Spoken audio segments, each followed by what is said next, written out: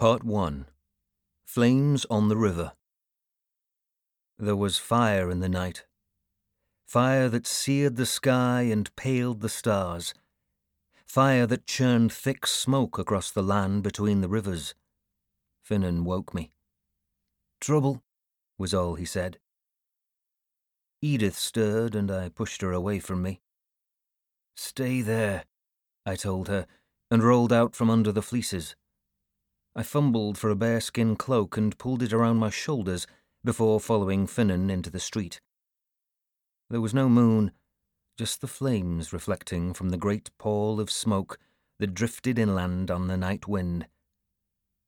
"We need more men on the walls," I said.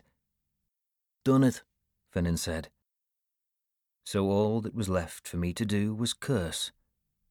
I cursed. "It's Brunanburh," Finan said bleakly, and I cursed again. Folk were gathering in Chester's main street. Edith had come from the house, wrapped in a great cloak and with her red hair shining in the light of the lanterns that burned at the church door. "What is it?" she asked sleepily. "Brunanburh," Finan said grimly.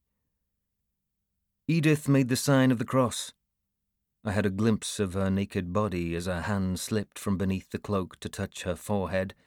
Then she clutched the heavy woolen cloth tight to her belly again. "Loki."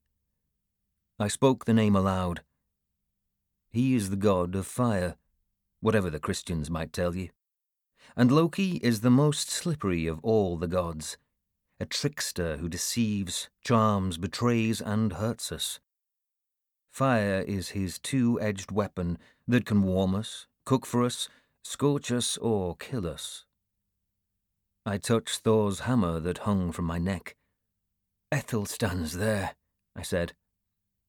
"If he lives," Finan said.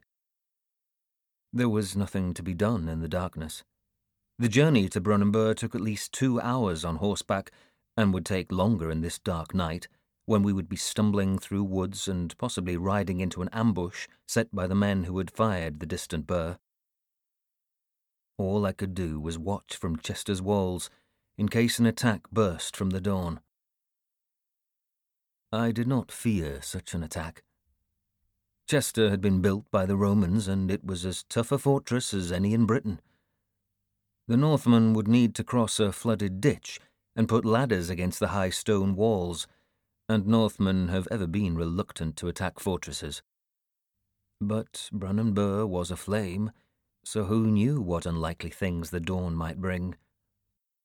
Brunanburh was our newest burh, built by Aethelflaed, who ruled over Mercia, and it guarded the river Mersey, which offered the Northmen's boats an easy route into central Britain.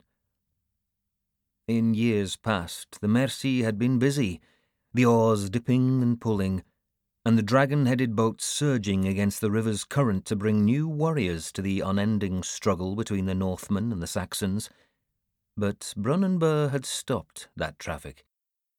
We kept a fleet of 12 ships there, their crews protected by Brunanburh's thick timber walls, and the Northmen had learned to fear those ships.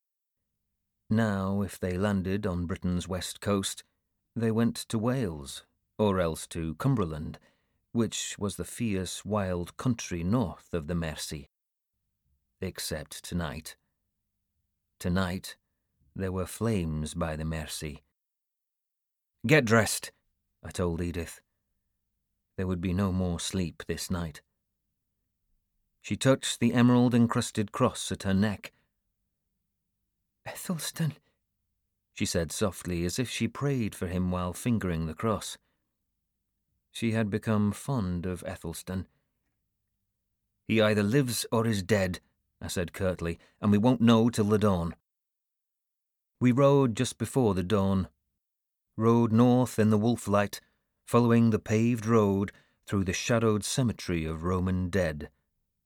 I took 60 men, all mounted on fast, light horses, so that if we ran into an army of howling Northmen we could flee.